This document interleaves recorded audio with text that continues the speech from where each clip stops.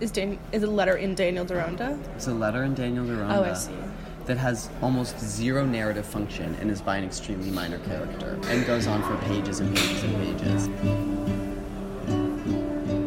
Among Deronda's letters the next morning was one from Hans Meyrick. Among Deronda's letters the next morning was one from Hans Meyrick of 4 quarto pages in small, beautiful handwriting, which ran the Meyrick. My dear Deronda, in return for your sketch of Italian movements and your view of the world's affairs generally, I may say that here at home the most judicious opinion going as to the effects of present causes is that time will show.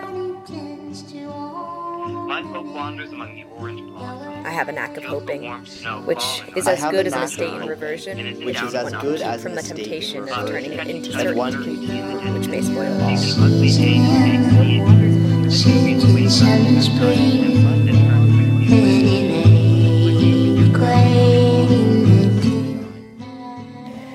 So, I stay with my hope among the orchard blossoms.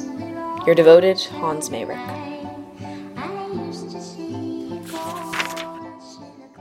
Last November I read Daniel Deronda, George Eliot's, the British author's, enormous final novel. Deep in the book's second half, there is a letter by a very minor character and his love for another pretty minor character. The letter is sent to the protagonist, and it goes on for like four or 5 pages. The letter does not serve a purpose in the plot, but when I first read the letter, I was just overtaken by the conviction that it was one of the smartest things I had probably ever read. The intensity of its wording, its beauty, its playfulness and self-deprecation, its perfect understanding of the nature of storytelling are all incredibly rich. The character who wrote it is Hans Meyrick. Here is my good friend Kara reading the opening of the letter. My dear Deronda, in return for your sketch of Italian movements and your view of the world's affairs generally, I may say that here at home the most judicious opinion going as to the effects of present causes is that time will show. As to the present causes of past effects, it is now seen that the late swindling telegrams account for the last year's cattle plague, which is a refutation of philosophy falsely so called, and justifies the compensation to the farmers. In the letter, Hans Meyrick presents a sort of satire.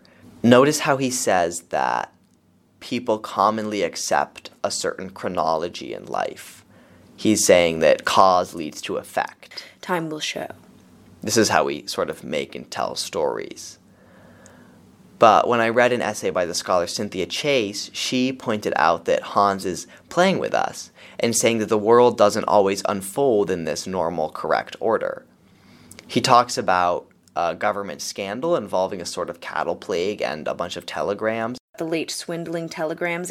Don't worry over specifics, he is super confusing here. But he basically says that the events, the current events, show the present causes of past effects. But what? Time is working backwards.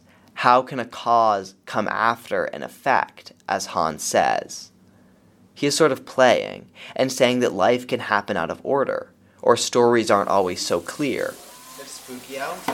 Well, she's listening to us. I read much of Daniel Deronda over Thanksgiving break while I was home, and often read aloud to my grandmother, who was born in the UK and has a deep fondness for British literature. Because the letter had struck me, I called my gran this January to see if she remembered me reading it to her. Hi. Hi, Lovey. Hi, Lovey. It's good to see you. It's good to talk to you. How have you been doing today? Things are fine. Yeah. What's the weather like? What are you up to? Well, my mom was visiting in the apartment and helped set up the call. My grandmother has had Alzheimer's for 8 years. And when I asked Gran how she was, she said she had a young man over. She was speaking of my mother.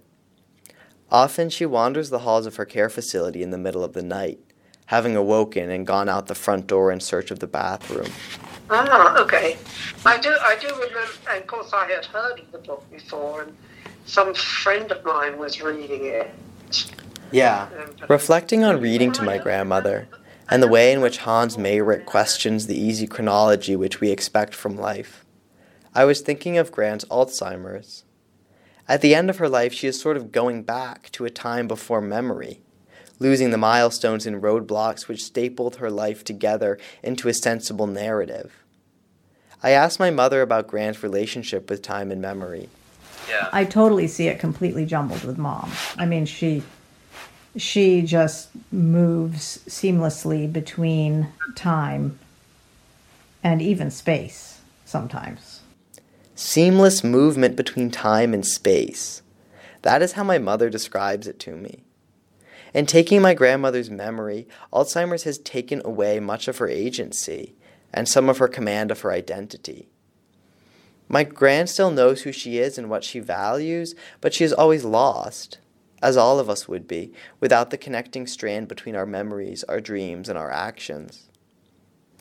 Alzheimer's is a disease which is said to rob loved ones of the beloved. It takes the victim away while preserving their physical presence. I wanted to read a portion of the letter to Gran, one of my favorite portions. I have a knack of hoping, which is as good as an estate in reversion, if one can keep from the temptation of turning it into certainty, which may spoil all. My hope wanders among the orange blossoms, which may spoil all. feels the warm snow falling My hope on it wanders through among the the orchard sunshine, blossoms, and is in doubt of feels the nothing. warm snow falling on it But through the catching sight of sunshine, certainty in and the is in doubt of distance, sees an nothing, ugly Jane but, catching sight of certainty in the distance, sees an ugly Janus-faced deity, with a dubious wink on the hither side of him, and turns quickly away. But you, with your supreme reasonableness and self-nullification, and preparation for the worst, you know nothing about the drama of hope, that immortal, delicious maiden, forever courted, forever propitious, whom fools have called deceitful, as if it were hope that carried the cup of disappointment, whereas it is her deadly enemy certainty, whom she only escapes by transformation. You observe my new vein of allegory? Seriously, however, I must be permitted to allege that truth will prevail, that prejudice will melt before it, that diversity, accompanied by merit, will make itself felt as fascination, and that no virtuous aspiration will be frustrated. All which, if I mistake not, are doctrines of the schools, and all imply that the Jewess I prefer will prefer me.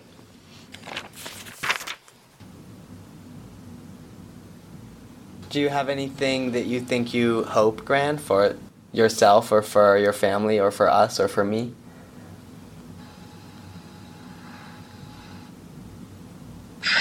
Oh, my goodness. Well, I certainly do. And I have hope for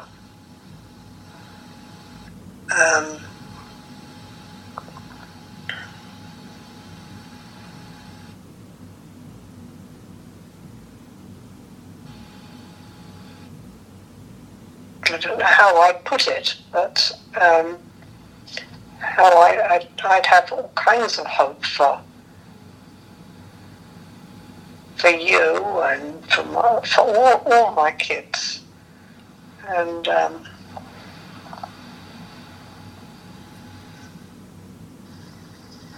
but they're not, they're not super specific. Yeah.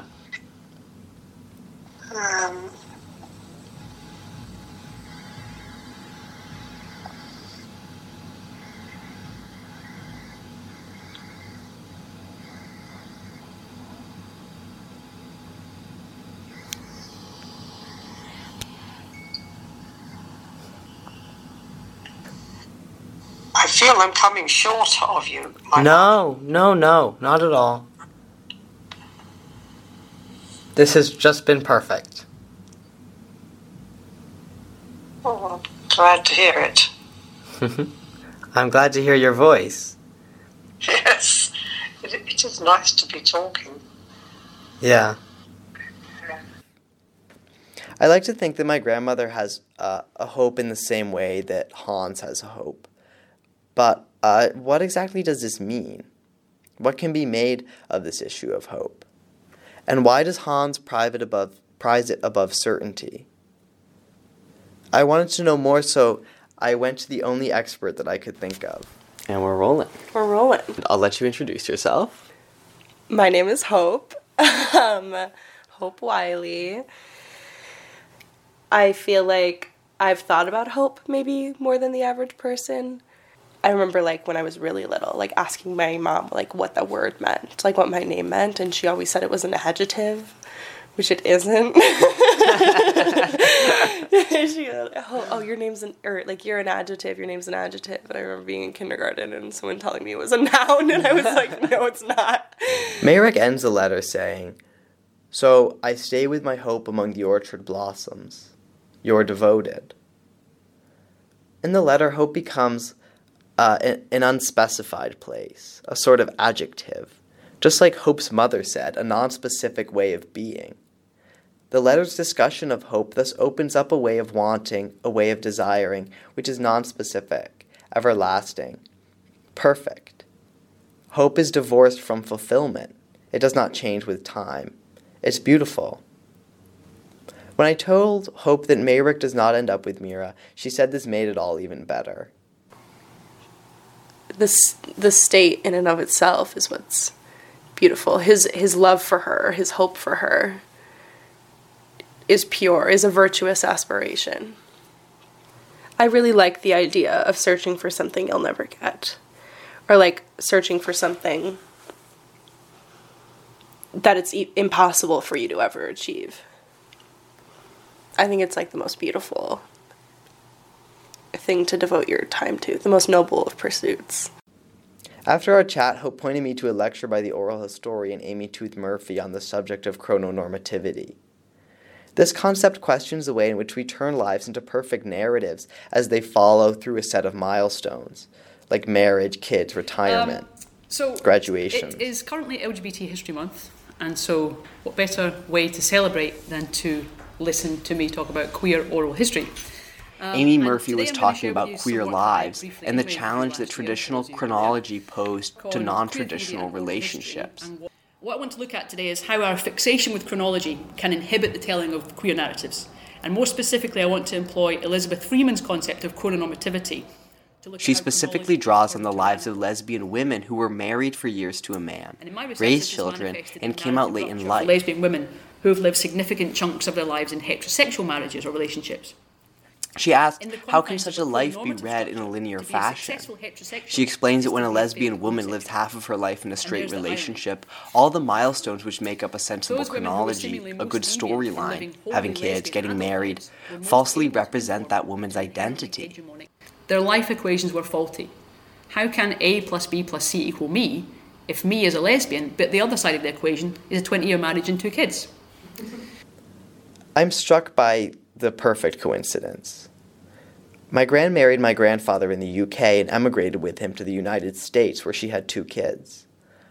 Once the kids, my mom and my aunt, were grown, my grandfather had an affair, and my grandmother, this was past the age of 50, left him for a woman, Katie. Gran lived exactly the sort of lesbian life which Amy Murphy presents as disruptive, as defiant of normal chronology. It seems my grandmother's life chronology was actually disrupted long before she even had Alzheimer's. It is disobedient of cause and effect, of desire and gratification, all those systems which Hans Meyrick satirizes. Gran was a therapist and ran a support group for Alzheimer's patients and their caretakers. And this is where she met her partner, Katie. At the time, Katie was caring for her own mother, who had the disease, and started attending Gran's sessions. Decades later, Katie is again caretaking for an Alzheimer's patient. This time around, it's not her mother, but it's Gran. Lately, my grandmother has been confusing Katie with my grandfather, Peter. She has taken her 2 significant others from her life and kind of made them one. If I visit Gran at her apartment and Katie has been there earlier in the day, Gran will say, Peter stopped by, or my husband called, or he brought me a bottle of wine and a bar of chocolate if you would like some. I read most of the books.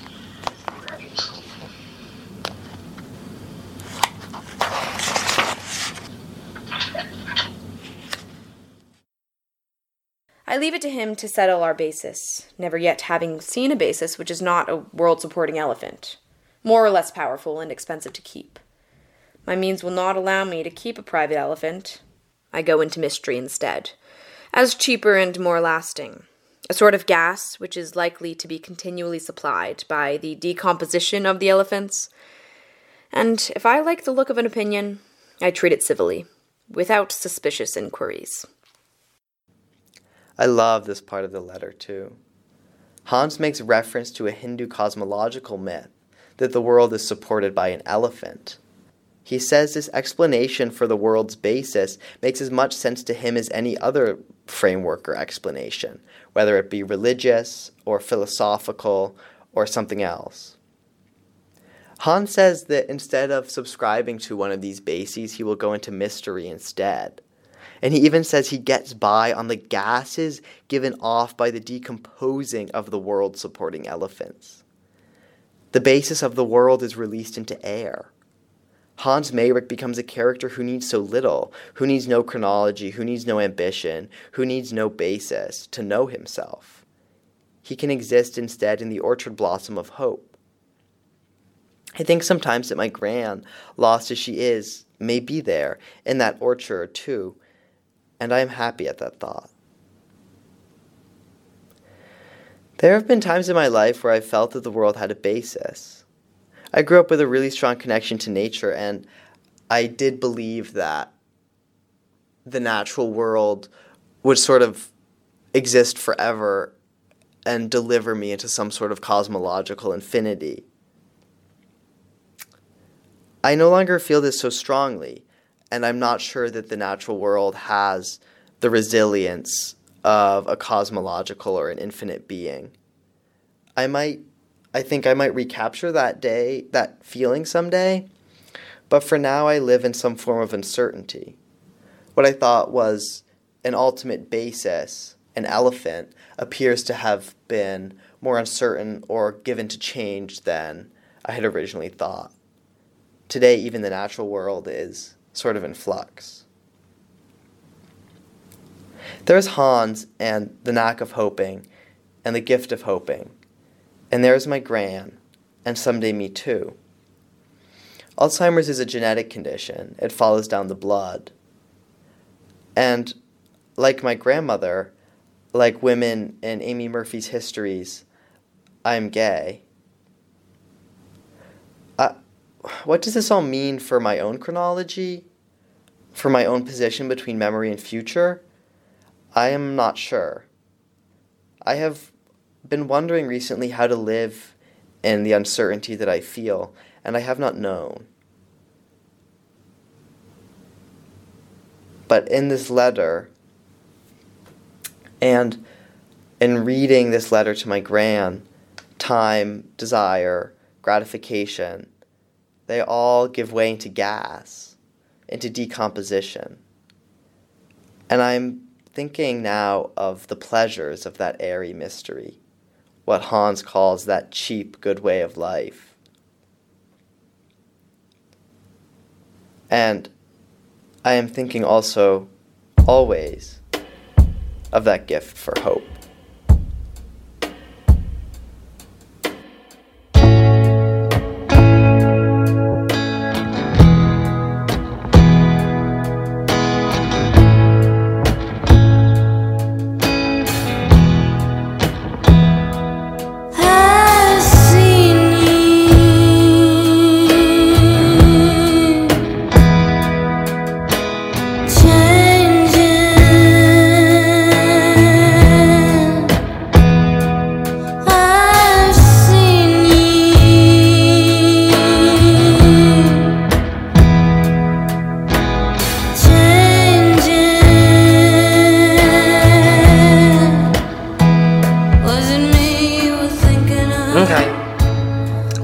That's all I wanted to talk about, really.